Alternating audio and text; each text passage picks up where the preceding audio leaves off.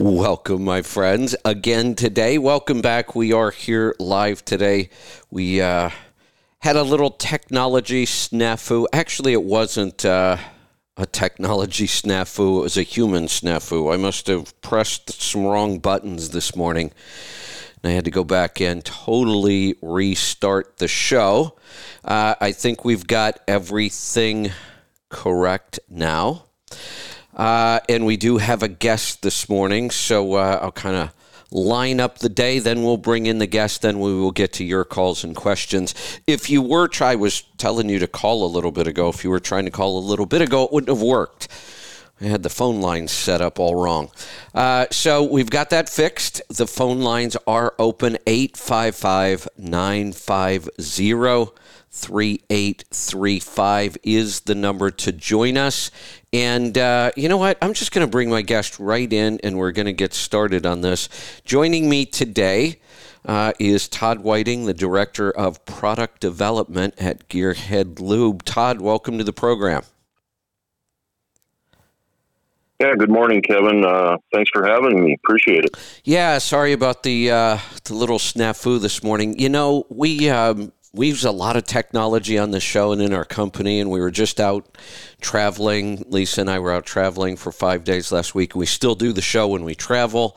So I'm really sensitive to making sure all the technology is going to work. And I even, for like the last, 3 or 4 years, I've even had this app on my phone that monitors solar activity, like, solar storms and solar flares and coronal mass ejections, and because that kind of stuff interferes with, our communications and power grid. And, I get warnings like every week. We get these minor solar storms just about every week. No big deal. They almost have no impact at all. This week, in fact, today, the first time I've ever got a moderate warning. We've got a pretty big particle storm hitting the Earth right now. We had a sunspot, a coronal mass ejection the other day. It's the smallest you can have. That still counts as a CME, but they are expecting even some power grid interruptions possibly in places. So I was all prepared today. If we had any problems on the show, I was going to blame it on that. But I screwed it up. I screwed it up myself, so I can't blame it on that. We'll see.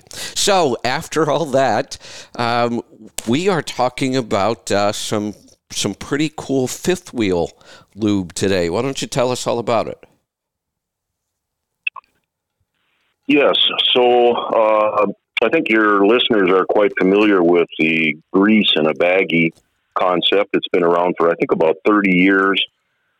You've been able to buy it in your truck stops and order it for a long time. It's a very convenient way to apply grease.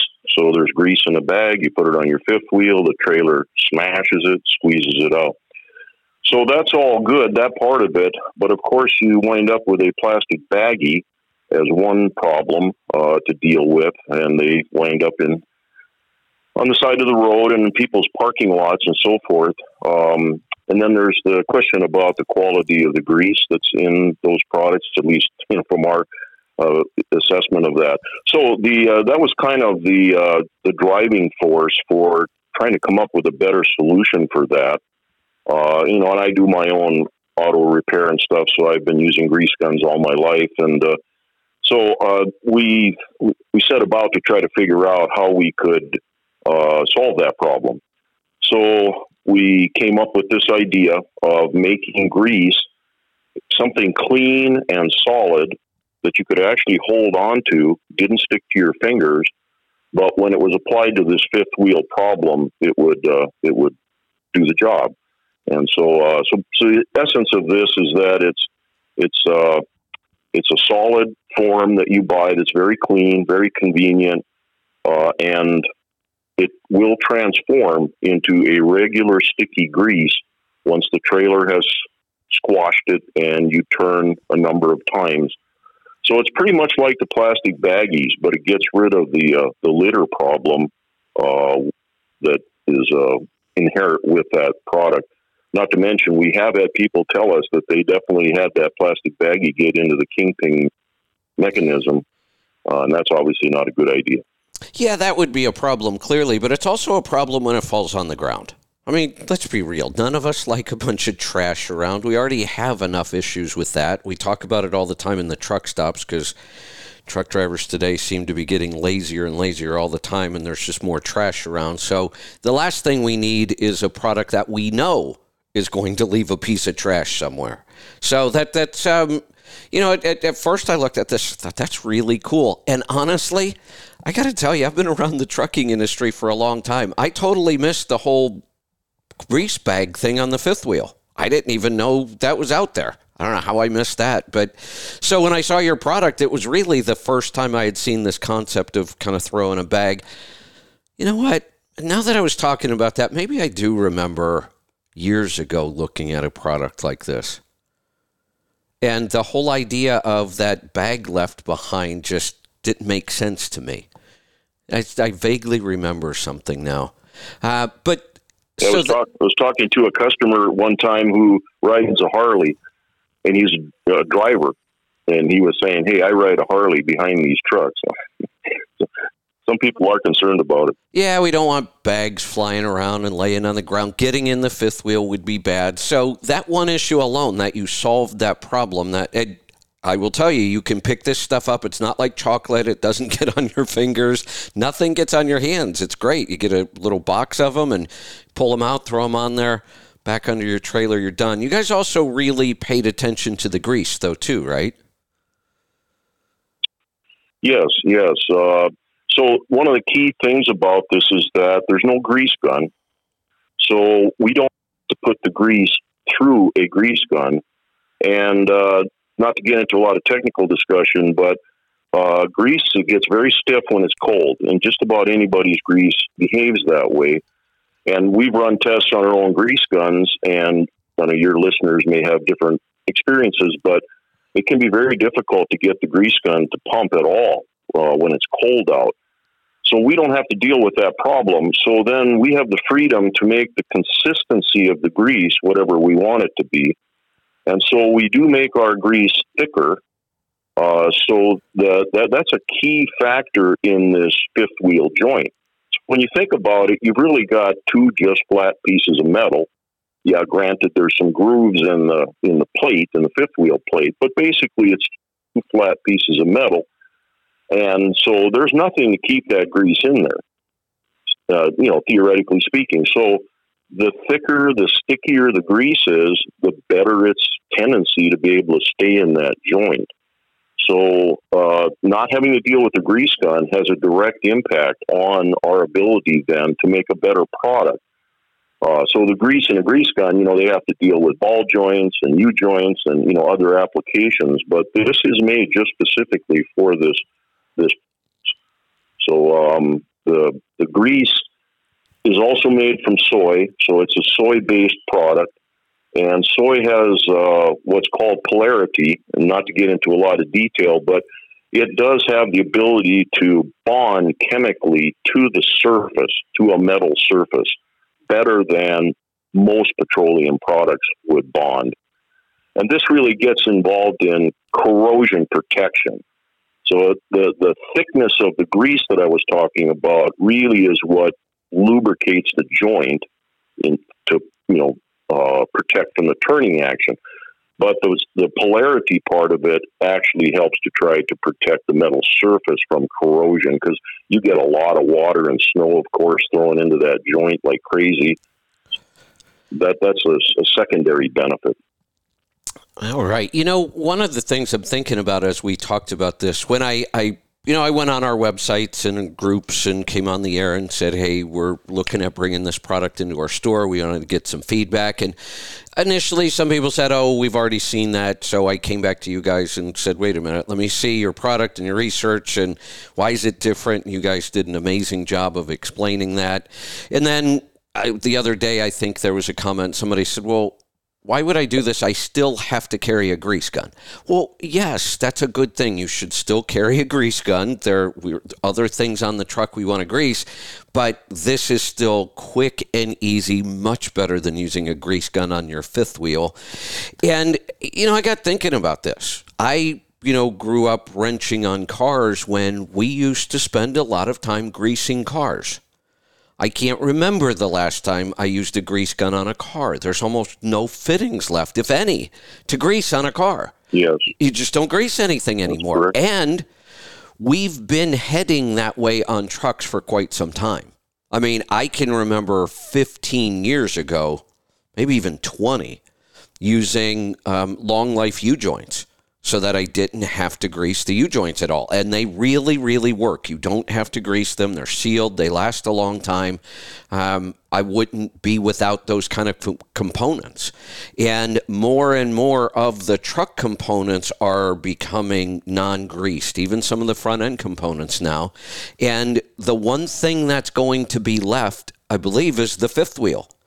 Unless they come up with some new alternative. I know I've seen like silicon discs and some other things they use, but they haven't really caught on all that well. So we're going to be left with this one thing to grease on the truck. And are you really going to want to carry a grease gun around then? Just for that one thing? And I don't think we're that far off from that. I really don't. Yes. Those are very good points. And, of course, we're a little bit biased, but we think that people ought to grease their fifth wheel pretty often. More often. Again, there's nothing holding the grease in there. Yeah, more often than other components. I've been through many. Yes.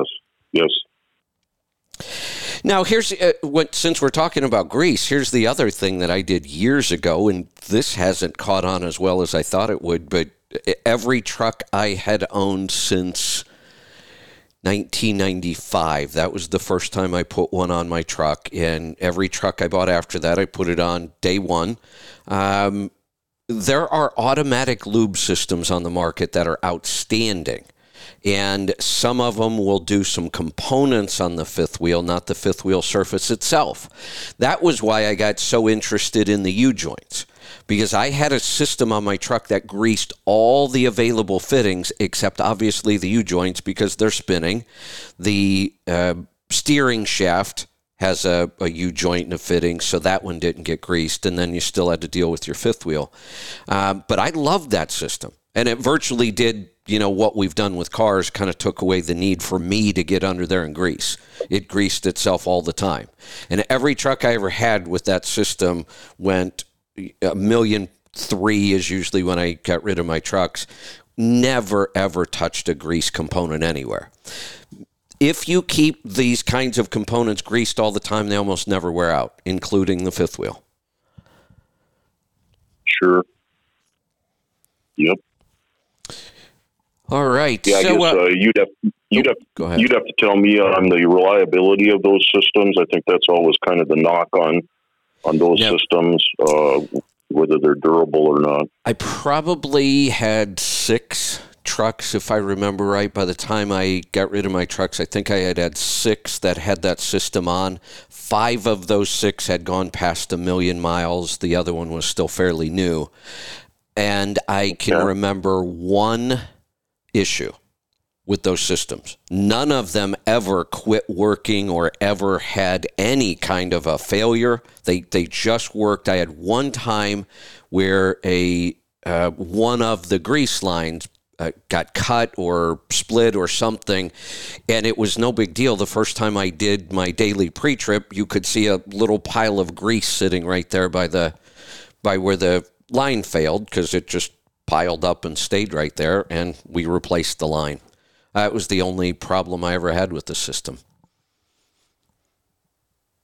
Okay. So interesting. What I saw, I was reading through. There was a really good article from the truck show that you guys sent over to it, and I was reading it. There's also a product that the rail industry uses. Yeah, so we have a sister company that manufactures soy-based products, both lubricants and actually household cleaning type products.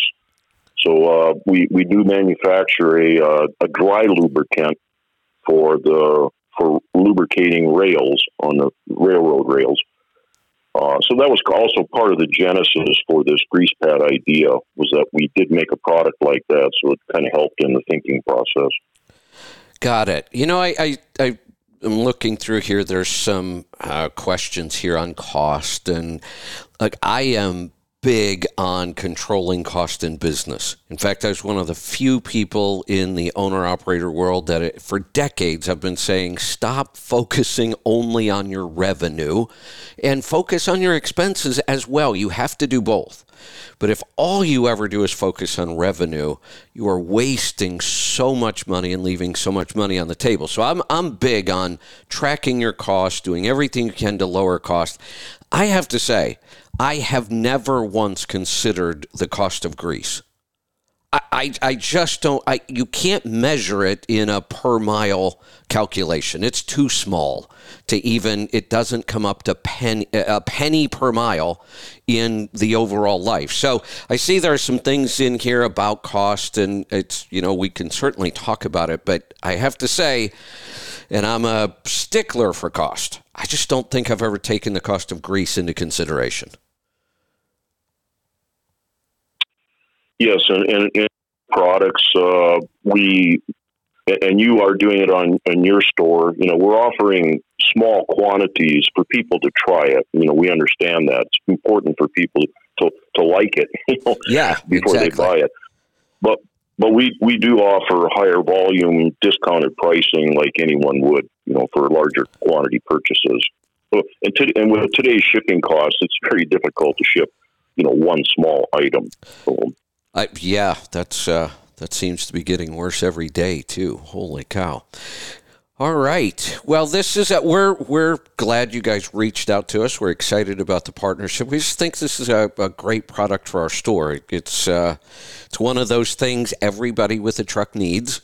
You should be greasing your fifth wheel more often. This is a super convenient way to do it, and really a better product. Better grease, better stiction. It's holding on to the parts better. So just overall, this is one of those products. When I looked at it, I thought, well, this is kind of a no-brainer. Why wouldn't I use a product like this? And we're, to your point on stickage, we are getting numerous reports of people saying that they're using less grease with our grease. You would think so. Yeah. Good. Yeah. Good and bad for us, of course, but and they should see that. I can't promise that to everybody that uses it, because it does depend on how heavy the trailer is. On the average, are you pulling a really heavy trailer all the time? But it will in that joint longer, other things considered. One other quick thing to mention about keeping the fifth wheel lubed is front tire wear, steer tire wear. So there's a lot of people that are aware of that connection between the friction in wheel joint and how it impacts your front tire wear. So we're working with some people on evaluating that. Now, if you're a driver and you lubricate your fifth wheel regularly, you're probably okay. So part of the idea of this product, though, is that it's easy for everyone. So even drivers that really don't want to do it, make it real easy. Keep it lubricated, and it's going to stay in the joint longer, and you probably will see longer front tire life. So the value of the product could be much more worth than you're paying for the product. Yeah, absolutely. And for me, the convenience and the quality, like I said, grease cost just has never been a consideration for me anyway. That's why this product just makes so much sense. One of the things we like to do here at Let's Truck, we have lots of partnerships around the industry, and you're one of our newest partner companies. We like to kind of synergize between all of our companies. We're all in the same industry. We're all serving the same customers, and we like to use the power of synergy to make everything better. So you brought up this idea of, could we actually measure an improvement in front tire wear? Well, our other show today that comes up after I'm done today is called Rolling Toe. Kind of a weird name, but if you know alignments, toe in, toe out, it's all about alignments. Mike and Kevin Beckett, a father and son team, do the show for us, and I met Mike Beckett probably 30 years ago. Mike and I were both out on the road doing seminars for owner-operators. He was talking about alignments and tires. I was talking about business and taxes, and we got to know each other, and he's been an awesome resource for me for years. The guy knows more about truck alignments and tire wear. He's developed his own alignment system. Super simple. You carry the thing around in a bag. Portable alignment system that blows away the $100,000 alignment racks every time. I mean, so I will reach out to him, and maybe we'll put you guys in contact. And if you want a resource to know whether this is really a true issue, how much improvement there might be, Mike would be the guy to talk to about that. No, that'd be awesome. Yeah, we'll put you in touch. We like to do a lot of that. We like to get our partner companies together because, like I said, we're all in the same industry, serving the same people, and we've created a lot of good stuff by doing that. So I appreciate you coming on and joining us today, and we'll reach out. We'll get you in touch with Mike and Kevin Beckett at MD Alignment, and looking forward to a long partnership, and we're excited to have your product in our store. Well, thank you very much, Kevin, and we hope our customers will at least give it a try. We've got some great testimonials out there, so people that really try it and use it, they seem to really appreciate that convenience.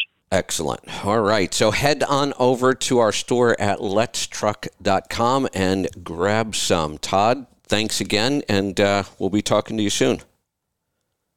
Yeah, take care, Kevin. Thanks. All right, take care. All right, so let's see. Oh, we actually had a question about the grease pad, and I just saw it as I clicked off there. So, Rod, I'll come to you in just a minute. Hopefully, I can answer your question since I got rid of our guest. You know what? Let's just go ahead and grab it right now. Wisconsin. Oh, Rod, welcome to the program. Morning, Kevin. Good morning. Yeah, I actually had more. I don't think you'll be able to answer. It was more to do with. I had a question for him. Okay. There was going to be some praise. I did try their product when CDLLife.com did an article for them. I tried it back then. The ease of it, the cleanliness of it, all that. Yes, very fantastic. I, however, found different results than they're claiming. It seemed a lot more viscous and didn't last as long as normal grease. I typically drop my trailer once a week, grease my fifth wheel. So I know about how much should be on there and how much is usually left when I do it. Right, yeah. It seemed to wear away a whole lot quicker. And I don't know if it had to do with the temperature outside because it was in summer and it was hot out, and it is a soy base, so it is, once it's on your fifth wheel, it looks like almost the consistency of gear as opposed to grease. Okay. So I don't know if that was it. And I was going to ask him if he had any thoughts on it, but we'll reach out to him. You know what? I'm struggling today. We just got back from off the road, and we thought we were going to be out on the road longer. We decided to come back last night instead. So I'm going to blame it on that. But I had a caller last week that asked me a question, and I was going to call them, and then I thought, wait a minute, we're going to have them on in the interview. I'll just do it on the air. The question was whether it was compatible with all the other greases on the market. I've never found any two greases that weren't compatible. Sure. And like I said, the idea was awesome. I love the idea because you can throw it in your sidewalk, carry. Because with like the little grease pads, I don't use them normally. When I grease my truck, especially, I have a battery powered grease gun. I use the red and tacky. Yeah. So I grease it with that. If I do in a pinch have to use one of those, I also have I actually carry a, not a spatula, but like a tape mud knife that you use for drywall putty. Yep. And that's what I actually use to keep my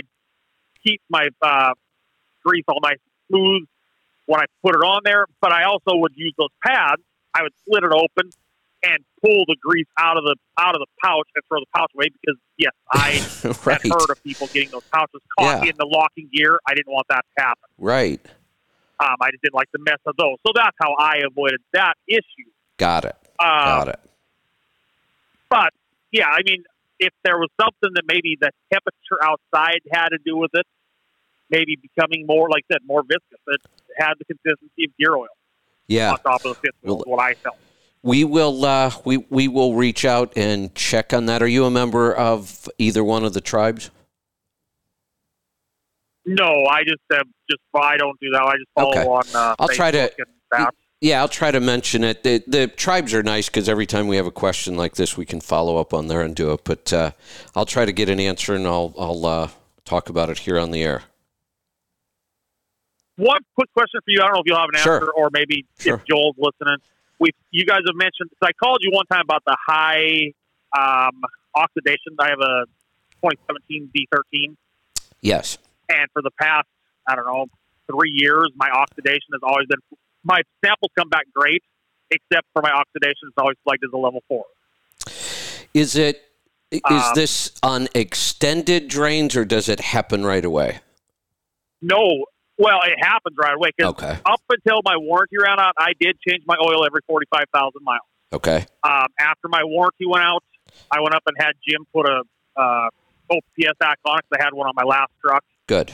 and it's still even at that. I'm at 75,000 on this oil, and it came back the same way as came back as hot. It get from 35, 50, and 75,000 miles. And it's a level 4. Yeah. Let me see here. I'll tell you. Pull the sample up. You might be able to. No, I'll try not.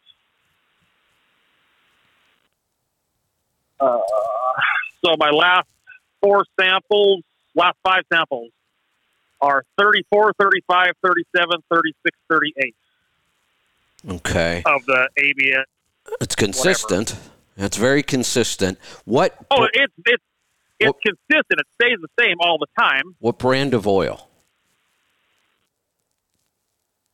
I run mobile, the ESP, the full synthetic mobile one, the full synthetic mobile. How much of an inconvenience? I've ran in this. Yeah, how much of an inconvenience would it be to run Rotella full synthetic one time? Possibly when I go to dump the oil next time, I considered that. The reason I say every now and then we run across weird problems that don't make sense. An engine that's been creating a level 4 oxidation all this time, and yet nothing else has shown up or gone wrong, is just odd. In order to oxidize the oil that quickly, that severely, it's got to be a lot of heat somewhere. We're exposing that oil to an awful lot of heat somewhere. But when I get these weird kind of things that we can't really explain, or it's not making a whole lot of sense, just as a troubleshooting step, because it's usually not that big of a deal, if you're going to change your oil anyway, just throw a different brand in there. I'm a big fan of Rotella. It's easy to find. It's priced well. It holds up really well to a lot of things. I would just... Any other troubleshooting we try to do for a problem like this could get really expensive, and we may not find anything at all. So this is a step that really doesn't cost you anything at all. I would probably do that before I even tried to figure anything else out. Yeah, because everything else on this sample had 62,000 miles. Now my iron was high. It was 4, but during this time frame, I also had lost the camshaft, and they had to go in and put a new cam in it, which is a problem with Volvos. Their camshafts are garbage. But my iron was a 74, and my nickel was a 3, and my lead was a 7. Other than that, nothing was flagged. Everything was severity 0. Yeah, the interesting thing, when we lose a cam in any engine, for some reason you don't pick it up in the oil sample. We had this problem with the ISX when they had all their cam issues, and we thought for sure we'd be able to figure out a way to see it in the oil sample. And we can't. The difference between the cam issues on the ISX, and the Volvo, because I had an ISX that I lost cam. Those would actually pit out the lobes and ruin the lobes. Right. The Volvo, what it's doing is it just twists the lobe on the shaft. Oh, okay. Well, yeah, that's even harder to see. You won't see that in it. That's almost like a catastrophic failure. They're a hollow. Yeah. Exactly. They're a hollow tube that has the lobe pressed onto them, and then it just moves it just a little bit, but enough to throw it out of sync. Yeah. Got it. I would let's just try a different brand of oil just to see what happens. And then, honestly, if that doesn't work, I might just deal with it, just live with it. Oxidation can cause a little bit of degradation in the oil, but we just don't see any other major problems. I've run oil that's been heavily oxidized, for another 100,000 miles, and it doesn't seem to cause any problems. Let's try another oil. Matt just sent me a text with an interesting idea. Is it possible that your compressor's running too much, your air compressor? No, because I had called you one time before. I what I felt prematurely lost my air compressor, but I have since changed the oil since my air compressor went out. I lost my air compressor back in April and had to have a new air compressor put in. Okay, and since April, you did an oil change, and the oxidation came right back. Yeah. Okay. It's interesting, though, that you actually lost an air compressor, because that is one of the hottest spots in the engine sometimes.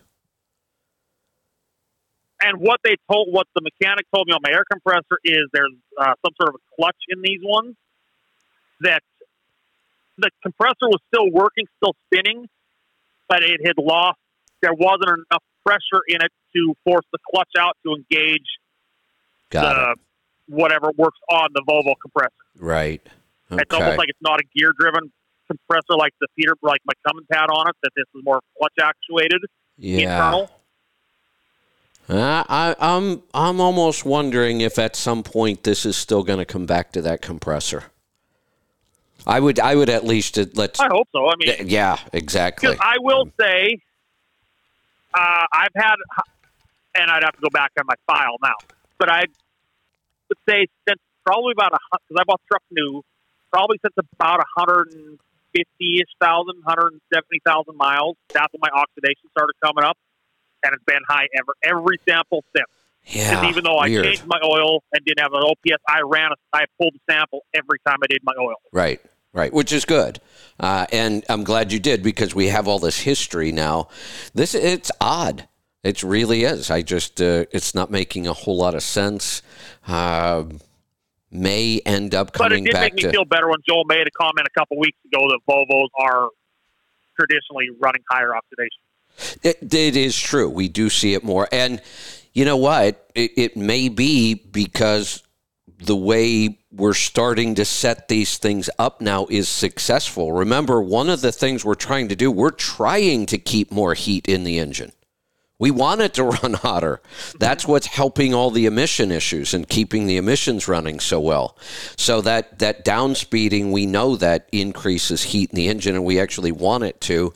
And it may turn out that when we keep enough heat in the engine to keep our emissions happy, we may end up oxidizing the oil. And it's also possible, and I may know this soon because getting ready to do a project on this, we have a new oil API coming out again, a new API classification, and maybe that's part of one of the changes. Maybe they are increasing the ability for the oil to handle more heat. Yeah, because, I mean, mine's not a full downset like the TC's. Mine is an XE version. It's like a 264s with an overdrive. And a 68, I run 1,200. Yeah. So I'm still running higher than, considerably higher than what Joel runs on his. Yeah, not a true downsped, but a lower RPM, right? And we're still keeping more heat in the engine when we do that, and knowing that Volvos are kind of oxidizing oil more than other engines, that may be why. That may be a good sign that it's working. We're keeping enough heat in there. We're not having emission problems. We just need a different additive that will allow this oil not to oxidize so easily. But yes, to go back to your initial suggestion, I was going to, when I did this last oil change, when me and Jim put the OPS on, I couldn't find any Shell Rotel at the time. Okay. I couldn't find Rotel at the time. Got it. And I've ran mobile, this one and my last truck. I ran it for 800,000 in my last truck. Yeah, And I had very good luck with it. That's why I stuck with it. I tell people all the time, pick whatever oil you like. I don't care if you like it because of the design of the bottle or the label. Just pick an oil as long as it meets the API classification. Use whatever criteria you want. Price, convenience, you like the color of it, whatever, and just use it. The oils are so close that it's next to impossible to say one is absolutely better than another. And I have even found engines where, for whatever reason, and this is why I tell people when we have a weird problem, try a different oil at least once. And every now and then we find that certain trucks or certain engines seem to do better with a certain oil, but I've never found a consistent pattern. I can't say that every time this happens, we solve the problem with Rotella. Sometimes Rotella is the problem, and we solve it with Mobil or some other oil. So there's never been any consistent pattern, but we do occasionally find that we have a weird issue, we change the oil, the weird issue goes away, and nobody can really explain it. But if it works... And proof of that is my first truck I bought had 700,000 on when I bought it. My company always ran Dello. My truck would burn a gallon of oil about every 6,000 miles, 5,000 miles. And I didn't have the money to do an in-frame with that shit. So my mechanic at the time, just try and change oil. That's when I went to Mobil and immediately went up to 10,000 miles a gallon. Yeah. We have seen weird things like that, and nobody will ever be able to explain to you why. I've talked to oil engineers. They say the same thing. No, it's not consistent enough. We don't see any patterns. But we do know we've noticed the same thing. So it's an easy attempt. It's an easy troubleshooting step. Try a different oil, see if we get different results. Yep. Perfect. Well, that's all I have. All right. Thanks for the call. I had some calls up there. They disappeared. So if you want to jump in right now, phone lines are open. It is a free-for-all. You can call about anything you want. 855-950-3835. I had a bunch of stuff I was going to open with. Now I kind of get my head around it again. The economy, obviously, is one of the most important things we're talking about today. And unfortunately, I try not to get too political on the regular show here, the hour a day, but sometimes you just can't help it. Being the fact that our economy is the single biggest factor in our lives today and what's going to happen with our economy. And for the most part, we're pretty convinced it's not going to be good. We're just hoping it's not horrendous.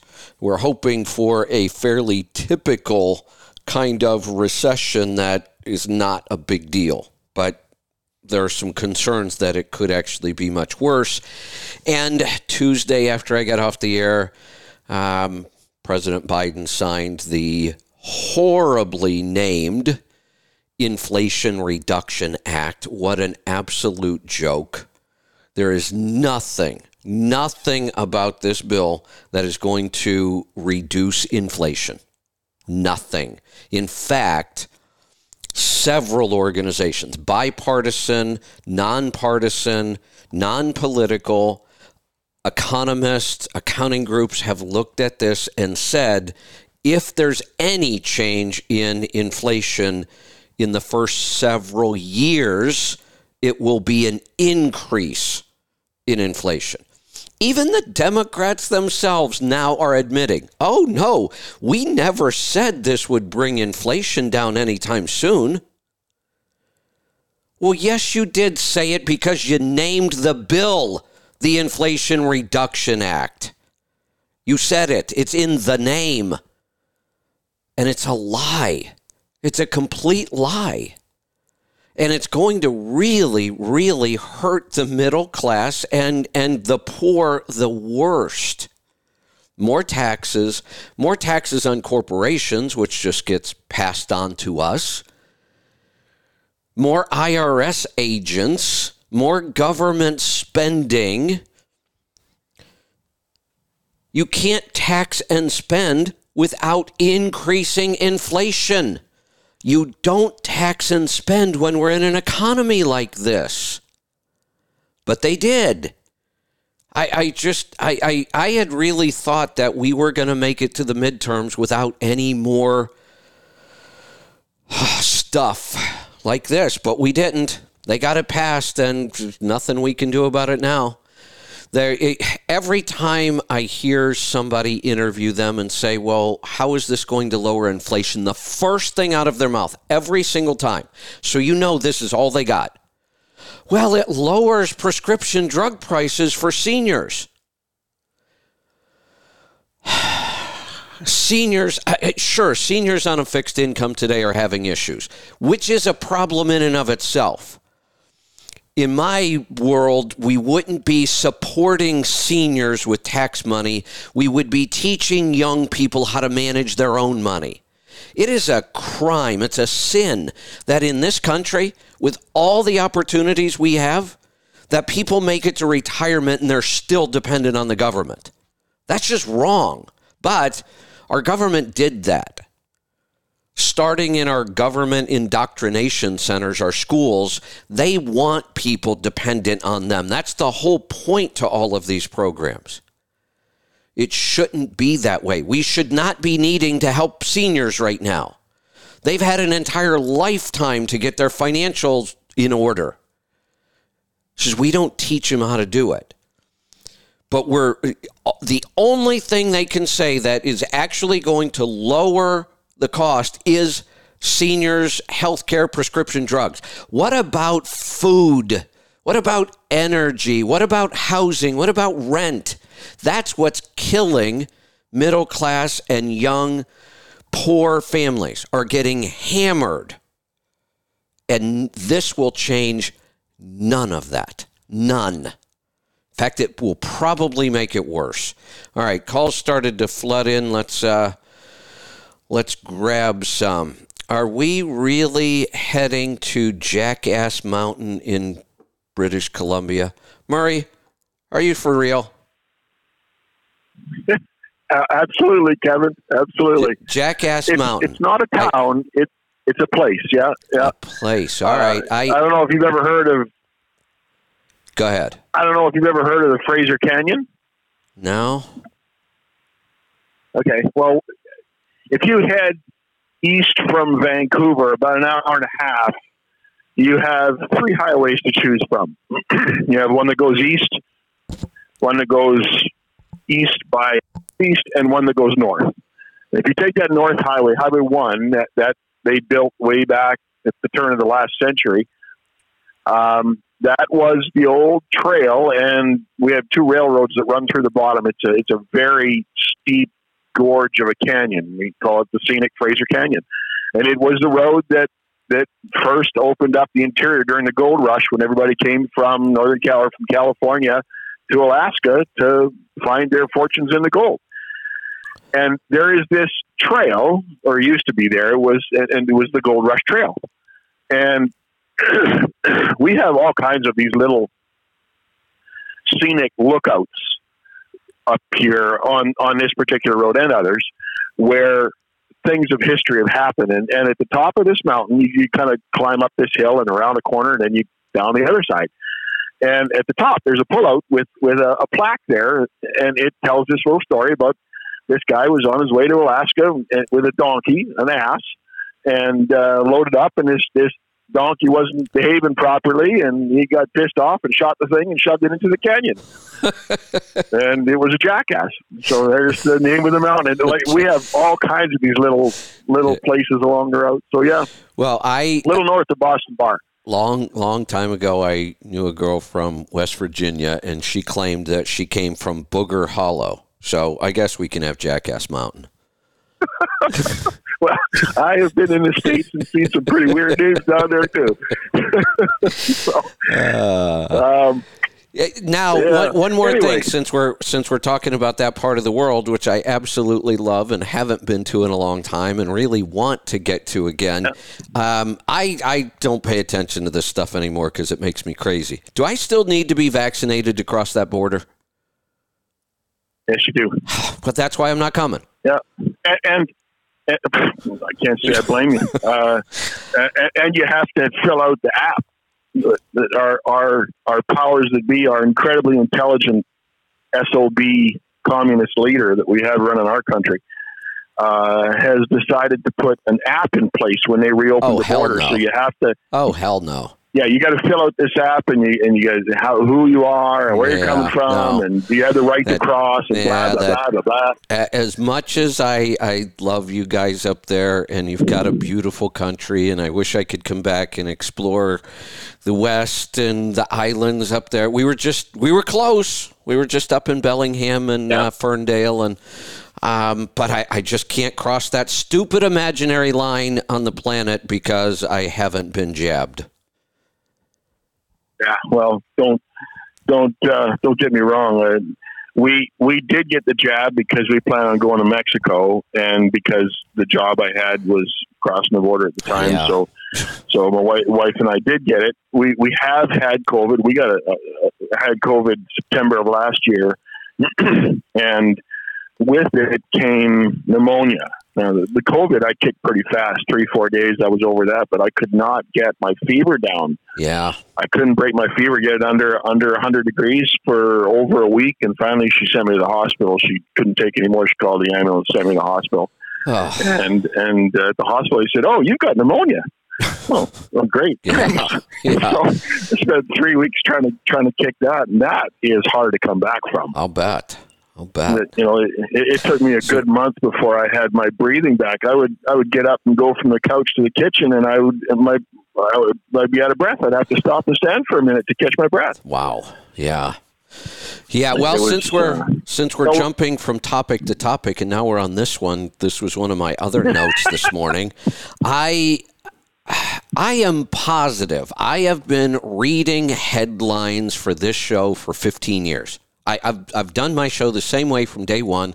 I get up, I read headlines, I put my notes together. I've been doing it.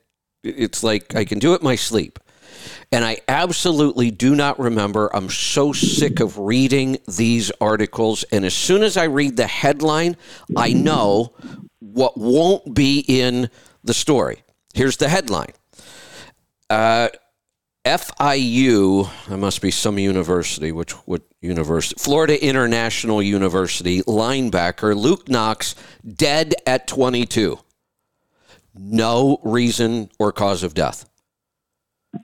Why do we have so many young athletes just dropping dead? Why do I have to read these headlines constantly anymore? And there's never an explanation of how or why they died. And there's never any explanation of their vaccination status. Yeah, well, because they don't want us to know what it really is. No, they don't. I think somebody knows. Yeah.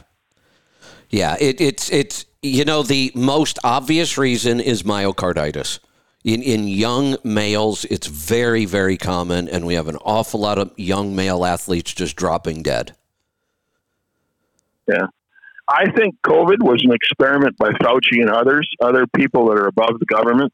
I think it was an experiment, and I think the people who ran that experiment are giddy with excitement because it went better than they ever planned. I think it's all about population control. I think it's about people control, government control, and it was a test. Why else would we shut down the world for a cold? Exactly. And not even a bad one. Exactly. And I say that having had it. Right. You experienced it, and we've talked about all the mistakes we made. Yesterday, I heard the CDC say we're going to focus on the elderly and the at risk. Oh, really? That's what we were telling you to do back in 2020. It was that obvious, that fast, that this was really only dangerous to really old people. And I'm not talking just old people. I'm kind of an old person. I mean, really old people. Like people who were probably going to die this year anyway, and then they got COVID and died instead. And yet we ignored them. We sent them all together to nursing homes so they could spread it around to each other. Yeah. Well, you and I were saying back when this all started, you and I and others were saying we should have done like Sweden did. I think it was Sweden or Switzerland, one of the two. protect the old and let everybody else live life. Exactly. Leave everybody else alone. Don't be jabbing 5-year-olds that are never going to die from this. Don't be jabbing 20-year-olds that aren't even going to get sick from this. Let's protect the old people and the people who are really metabolically sick because we know it's really bad for them. We could have saved so many more lives, and we could have saved our economy. And that, like you said, there may be some people who believe this was wildly successful. Yeah, I'm convinced of that. I just can't see any other reason for it. But well, they're not listening to us. Or if they are, they're laughing at us. Yeah, exactly. All right, Murray, the calls are piling up. I'm going to cut you loose there on Jackass Mountain. And we're going to head, we're coming right here to Oregon. Keith, welcome to the program. Hi, thank you for taking my call. I missed most of the show this morning, but my question is about the report that the freight rates for flatbeds is down 39%. And the rate itself has gone down in the toilet. It's under $3 a mile. Any idea in your crystal ball where that's headed? Lower. No, that's the wrong answer, Kevin. No, absolutely. And let's talk about why. One of the big reports I read this morning. I think I may still have it up here in front of me. Let me give you this quote. I'm going to find the right... I didn't make good notes this morning. Here's why we have to worry about that. On the sentiment among builders in the housing market tumbled in August to the lowest since the beginning of the pandemic. Builders are not building homes. They're canceling homes. Buyers who have already contracted to build homes are canceling the contracts. Building is coming to a screeching halt, and that's what drives the flatbed market. Right. So, yeah, I can, if you're asking me to predict, I can only predict it's going to be lower. I don't see anything that's going to save the flatbed market right now. I can put a refrigerator box on top of my trailer. Might not be a bad idea. The thing we know, and that, there really are commodities and freight that's kind of recession proof. We've always talked about there are certain industries that are kind of recession proof, and then there are industries that are really vulnerable. RVs, for example. I'm, kind of looking at RVs and watching the market. We may upgrade only because I think there are going to be some killer opportunities in the next year or so. So we're starting to watch now. Food, on the other hand, is kind of inflationary proof. Everybody's got to eat. So, we kind of look at when things are really bad, the reefer market probably takes the least amount of a hit, and flatbed. Now, here's the other thing. When we had the big run up and we've had these really good years, who was almost always on top? Which segment? Flatbed. That'd be you. Yeah, so you just, we talk about this all the time. Think about it like a roller coaster. And we can even look at segments in our industry. The roller coaster for flatbeds, that first hill got really, really high. But guess what? That just means you've got farther to fall. So can you put an electric motor on the refrigerator so I don't have to listen to that machine? Yeah, there is a fully electric reefer on the market now. Wow. I don't know if you can buy it yet. I'll have to go look. I know I read some stuff on it. I don't know if anybody's actually buying them yet or not, but we're really close. Okay, one other question, if you don't mind. Sure, go ahead. I've been looking at some of the different options. Last night in Oregon, it was over 100 degrees at midnight and raining, which was bizarre. Weird. But trying to cool my cab. But the only option I have right now is running the engine all night, which I don't like to do. any preference on which way to go? Somebody said I could put an air conditioner under the fairing on the roof of my 579 and run that with a Honda generator. You can, and that's the cheapest option. If you want the cheapest, and it's effective. I mean, we're talking about, good size room air conditioners you can run with this thing, and think about a typical bedroom, or a room where we might stick one of these window air conditioners in. There's significantly more airspace in one of those rooms than there is in your sleeper. So these, just a basic room air conditioner will get your cab cold enough to hang meat. And then the generator will run it for as long as you've got gas. So that is the cheapest, effective option. Works really well.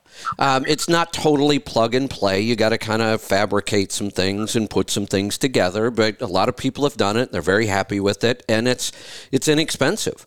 The biggest downside for me on that option, really about the only downside, maybe the noise. That probably wouldn't bother me too much. The Honda generators are pretty quiet.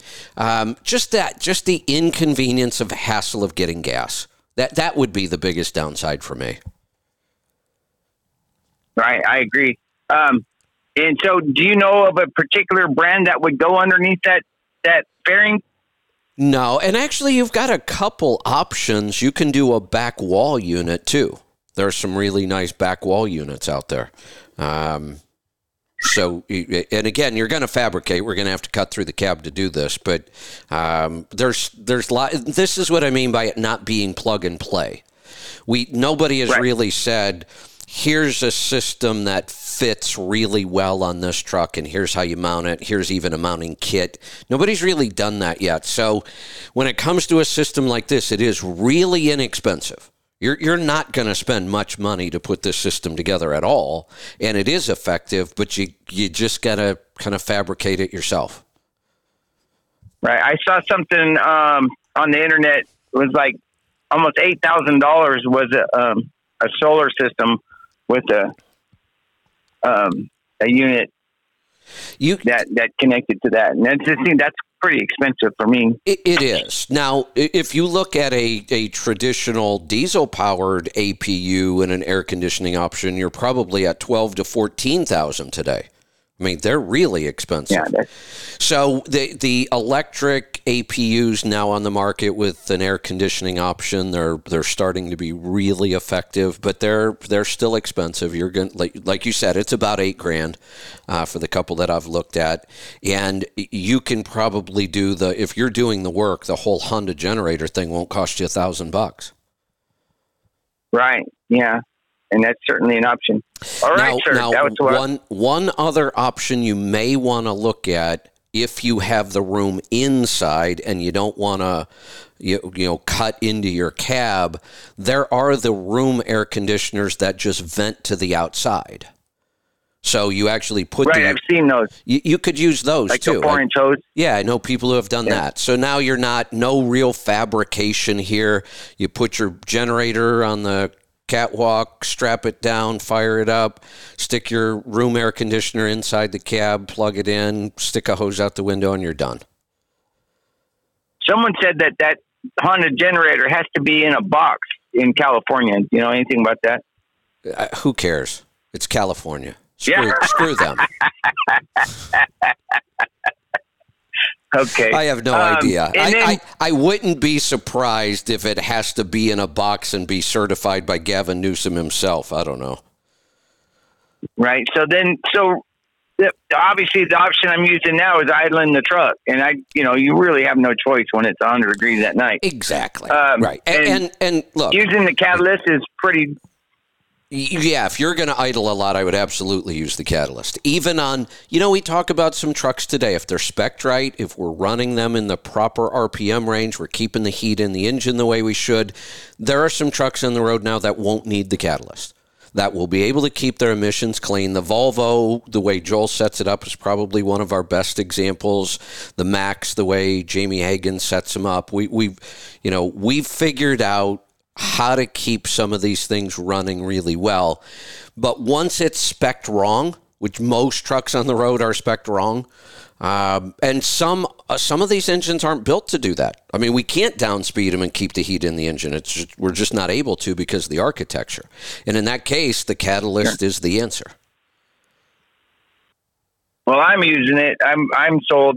It took me a year or so to believe in it, but now that I've started using it, I won't stop. That's pretty much what I heard from just about everybody. So it took me over a year before, we talked about it, but I never really came out and said, yes, I'm convinced this stuff works. It took me about a year, but the feedback was overwhelming.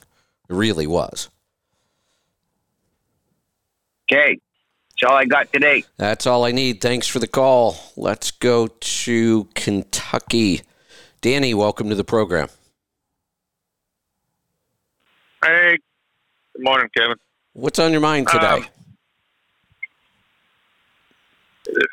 Okay, I am driving a 2003 Volvo 770.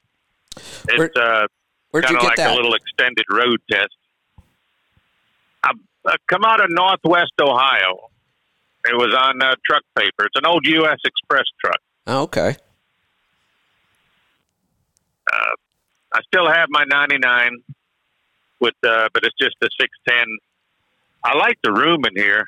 Okay. You get up good. in the morning, you fix your coffee, and you just sit back there at the dinette and kind of debate whether you want to go driving or just sit there. And That's right. But That's right.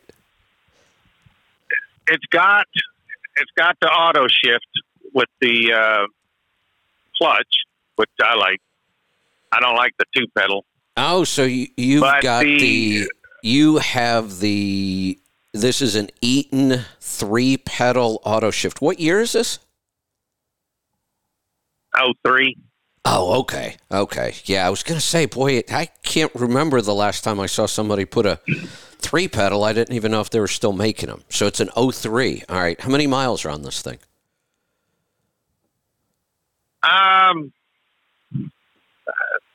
Not sure. A million 30-some thousand, something like that. It's kind of hard to read the. I would run this. Probably more. You're right. If you're thinking about buying this one, I would run it through RigDig just to make sure. If it turns out I've already done it. Okay. Can you figure it out or no? No, it doesn't really tell you. If U.S. Express had it, I'd have to go look because I did it a few.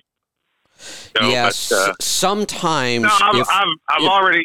If the vehicle didn't transfer enough times, like if it had one owner for a really long time, sometimes it's hard to figure out if the mileage is accurate or not. The more times it gets transferred, the more data points we have, and we can figure out whether or not that's the true mileage or not.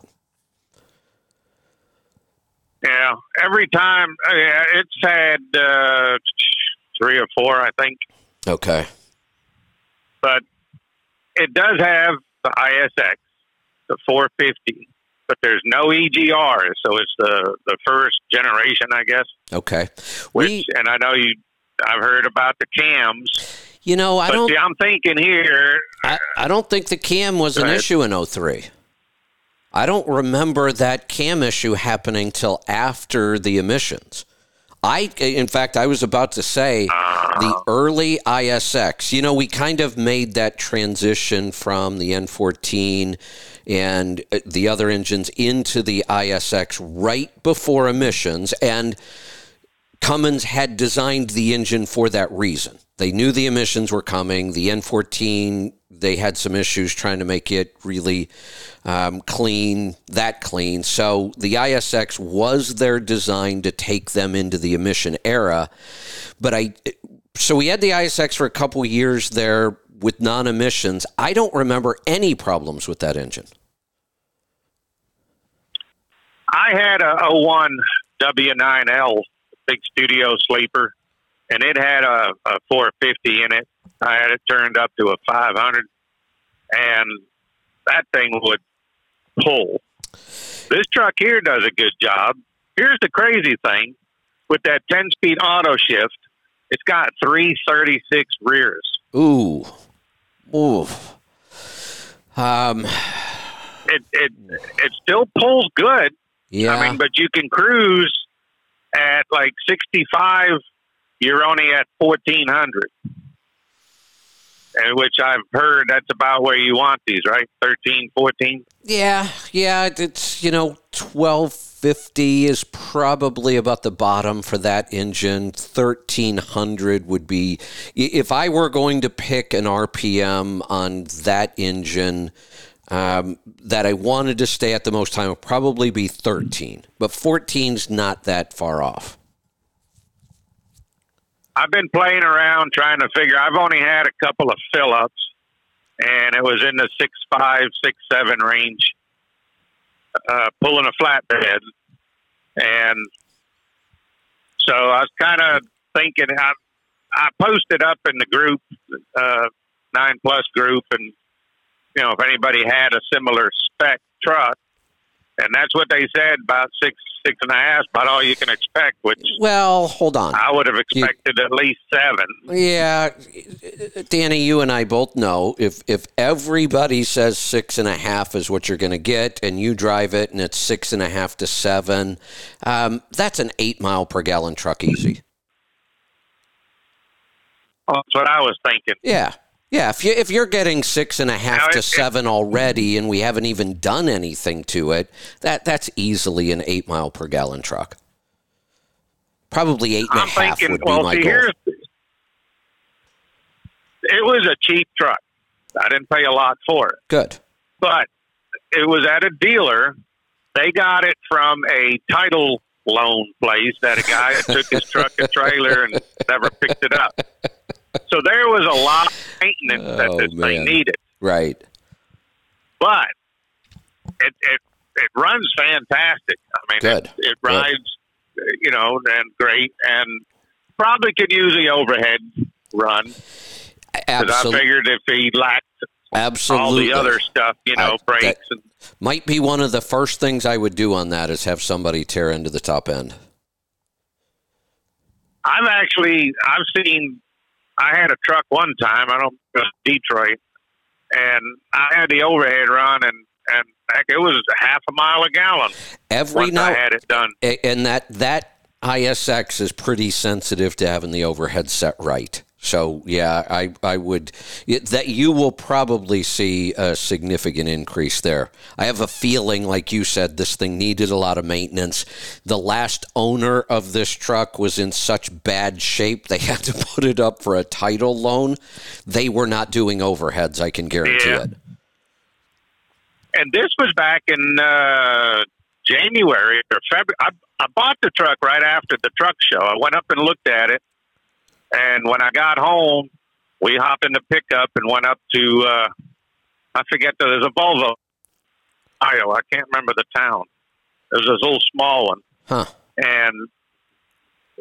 But on the way home, I stopped and had all the filters changed. I had an oil sample pulled.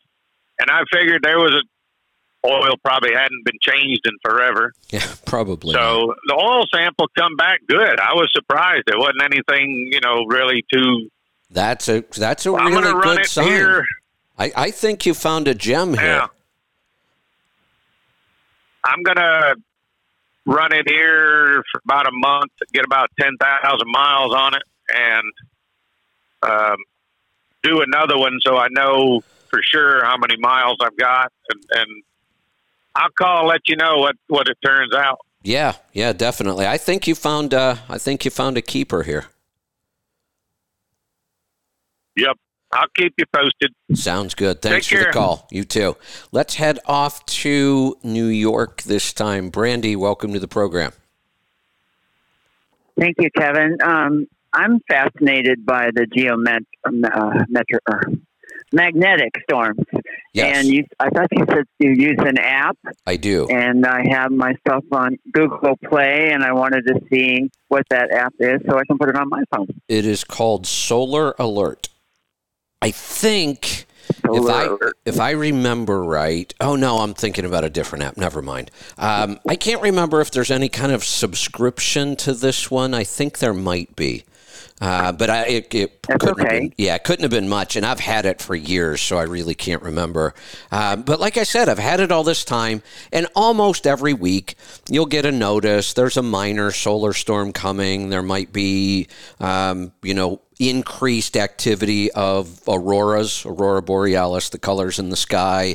They'll tell you, they'll Right. the app even shows you maps where you could expect to see the auroras, which is kind of cool. It gives you, it monitors the status of electrical grids all over the country, even around the world, I think. So when an electrical grid goes down for any reason, they monitor the status so I can see when electrical grids go down. I mean, the app they cram so much stuff into one app. It's pretty incredible. But this was the first time like I said, I've had it a couple years, I'm sure. This is the first time I've ever seen a moderate storm hit. And I believe, let me open it up. I believe it might be hitting right now. Is it Space Weather app? It is. No, you That's said what we're something else. talking about. This is all space weather that we're talking about. But when I look at my Right. app, it actually says the name of the app is Solar Alert. Okay. Well, I got solar flare alert in my search. Let me see. I'm opening the app. What is the... Let me see if I can find an about here. Alert. Solar alert app. Yep. We are... There is a solar event arriving on Earth right now.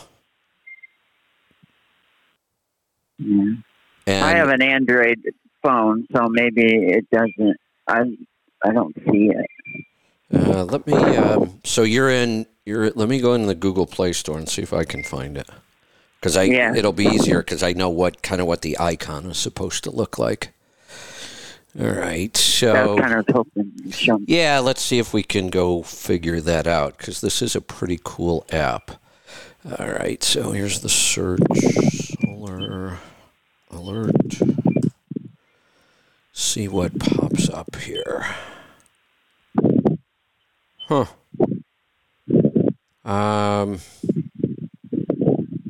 Wow. I'm not seeing any icons here that look anything like the one I have. Right. The Let me, first one is space weather, sun alarm. Let me go check Apple. Don't see anything. Let me go check Apple. Just that you would think almost every app is on both, and it's. I will say though that if we probably spend 80% of our development budget on Android and 20% on Apple. I mean, it's just crazy how much easier it is on Apple because you don't have 300 different devices. Right. Let me just go to the App Store on my phone. Why don't I just do that? That'll be easier. And see what it looks like when I go to the App Store itself. Solar Alert. I do belong to Healthy Tribe and Trucking Tribe, so Well, thank you if for you that. could take a picture, well, you're welcome. All right, so here's what it came up with. Let me go try that in the Android store. So it popped up and it says Solar Alert, protect your, what is that saying? Protect your life is kind of their, protect your life. Let me try putting that into the search in Android and see if it helps. You know what? I was telling Angie, my Google just gives me news feeds, but I've always been fascinated by astronomy and stuff like that. Yeah, this is I know when I talk about this kind of stuff, like the grid going down completely, and we talk about EMFs and all the other stuff that could happen, and I know that people think that's like black hat black helicopter, tinfoil hat conspiracy theory kind of stuff. And, whether or not somebody like North Korea is going to hit us with something like that, or Russia or China, that's a possibility. But people have a hard time wrapping their head around that because that's never happened. So they don't want to believe that it could happen. I get that. You should look I think it's because they just put up these new satellites that now can measure this stuff. And this is in the face of climate change. It's like, well, what about the sun? So, but here's the thing. I understand why people just want to kind of ignore that idea that somebody could explode a nuclear device up in the atmosphere and take out our power grid. We don't know for sure a lot of stuff about that. We know that it could happen. We don't know what kind of things might survive, what might not survive, because it's too hard to test something like this. So I know people just would rather not think about that. But when we talk about solar flares, this is a completely natural phenomenon. It's not political. It's not, black helicopter stuff. It's just nature. We know that these things exist. We've even been hit by a couple of them. The biggest one was in the 1800s, the Carrington event. And all we had at the time, for the most part, was a telegraph system. The telegraph system was fairly new, and it kind of destroyed parts of the telegraph system. The little operator thing at whatever it was, those were catching on fire because they were overloaded with electricity. And those kinds of things happen often. The reason they don't always have an impact on us, and most of the time they don't, is if you think about the way the solar system works. We got the Earth spinning and circling around the sun. We have all this movement in the solar system. And think about how tiny of a target the Earth is compared to space all around it. So there are CMEs, coronal mass ejections, coming off the sun all the time, even some really big ones. But if they don't directly hit us, then they're no big deal. So we don't get hit with them all that often, but it's just a matter of time. It happens. We get these CMEs quite often. Eventually, everything lines up just right, and we're going to take another big hit on Earth. They predict if we had a hit like the Carrington event, it would take down the entire electric grid in whatever part of the world got hit directly. Because remember, that thing could be heading for the Earth, but the U.S. could be on the other side when it hits, or we might be in the direct path. So just because it hits the Earth doesn't mean everything on Earth explodes. It's localized to where whatever was pointing towards the sun when that thing hits. It's going to happen again. It's just odds. When will it happen? Nobody knows. But when it does, we are so dependent on electricity now in our electrical grids and all of our devices. Everything, our food system, our power systems, our water systems, our sewer systems, delivery systems of gas, pipelines. That you told me about. Yeah.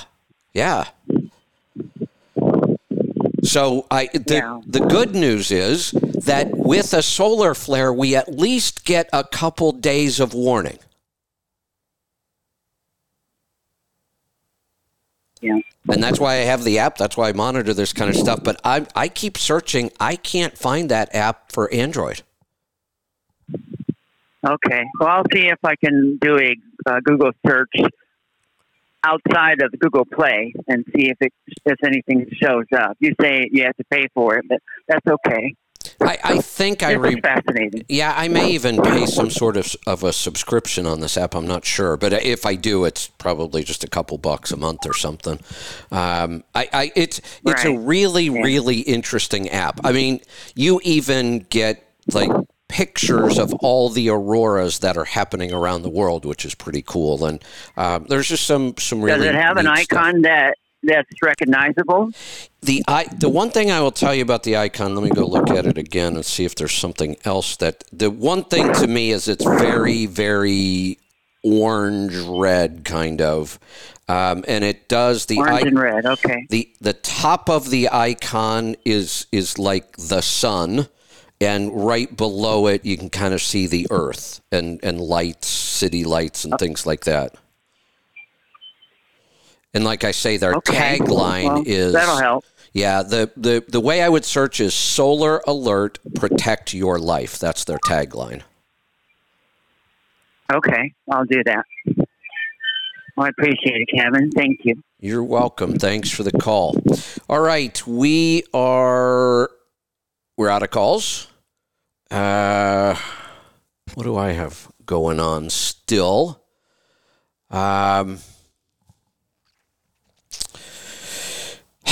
I didn't have any notes today. Actually, all my notes were in my head today. I'm a little scattered today. I need to kind of regroup and reorganize.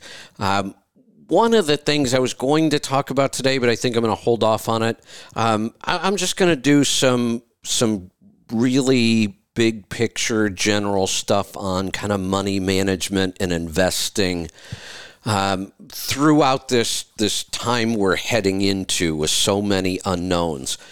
So one of the reasons Lisa and I were traveling, the big reason was the wedding.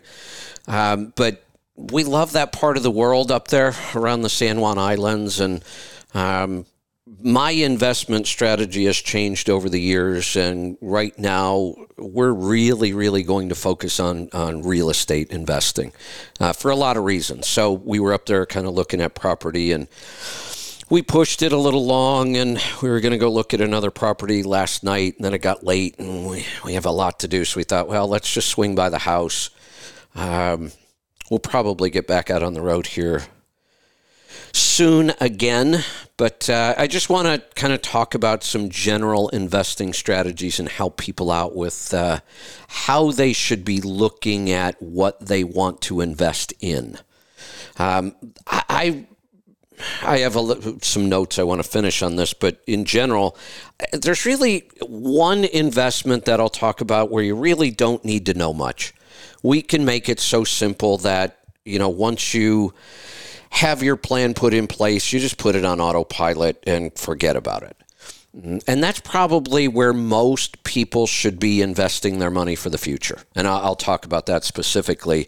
Then almost every other thing we could invest into, whether it's real estate, precious metals, cryptocurrencies, art, classic cars, I could go on and on and on. There are, collectibles like coins and things like that. All of those things can be investments, even jewelry sometimes. I mean, it's not a great investment, but because of the precious metals.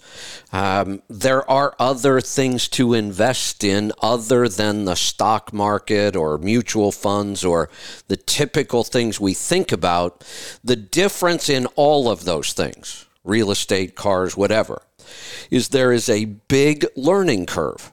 You need to be knowledgeable in those areas or you will get destroyed in investing. So that's why for most people, unless you're willing to put in that time, you should probably stick with something like the stock market. And I'll tell you exactly how you can invest into the stock market for your retirement without knowing anything. I've been helping people with that for decades. And if you just want to stick your money someplace and be able to forget about it, not have to think about it, not have to learn, and not have to keep track of things, that would be your best bet. The other areas can still be really, really good investments as long as you understand them. So I don't know when I'm going to do that show. I think both John and Joel are confirmed for tomorrow. And, oh, good, Joel wants to talk about the same topic I was going to talk about tomorrow, the new international engine. I need to do my homework tonight. I haven't had time to do my homework on it yet. Sounds like Joel already has. So I guess I could just depend on Joel this time if I don't get to it. We'll probably be talking quite a bit about that. I'm interested. If I get a chance to go read about it, I want to. If not, I'll get updated by Joel as well. We're going to wrap this up. Oh, okay. Brandy called back and she found the app. Good. Brandy, maybe go ahead and post it on Trucking Tribe or Healthy Tribe or both if you want. When we talk about things like this, other people have the question. They're probably looking for it as well. So if you would post that, Brandy, that would be awesome. We're going to wrap this up. Wait a minute. Rolling toe is good for, noon? 1 p.m. Eastern time. Perfect. Thank you. All right. That is coming up in just about 30 minutes. So stay tuned for that. Last week, I asked you to get your calls and questions in early for these guys. You know, when I need calls, I tell you, I need calls. Call me. Pick up the phone. Join me. Mike and Kevin sometimes just start, there's two of them. They go off on conversations. They're not always reminding people to call. So I'll remind you, jump in early, get your calls and questions lined up for them. That's in about 30 minutes. Rolling Toe with Mike and Kevin Beckett. They will answer all of your questions about tires, alignment, handling, wheel bearing adjustment, all those things we always talk about on Rolling Toe. So we will see you then. Be safe. Be profitable, be fit and healthy. Always do the hard work and master the journey.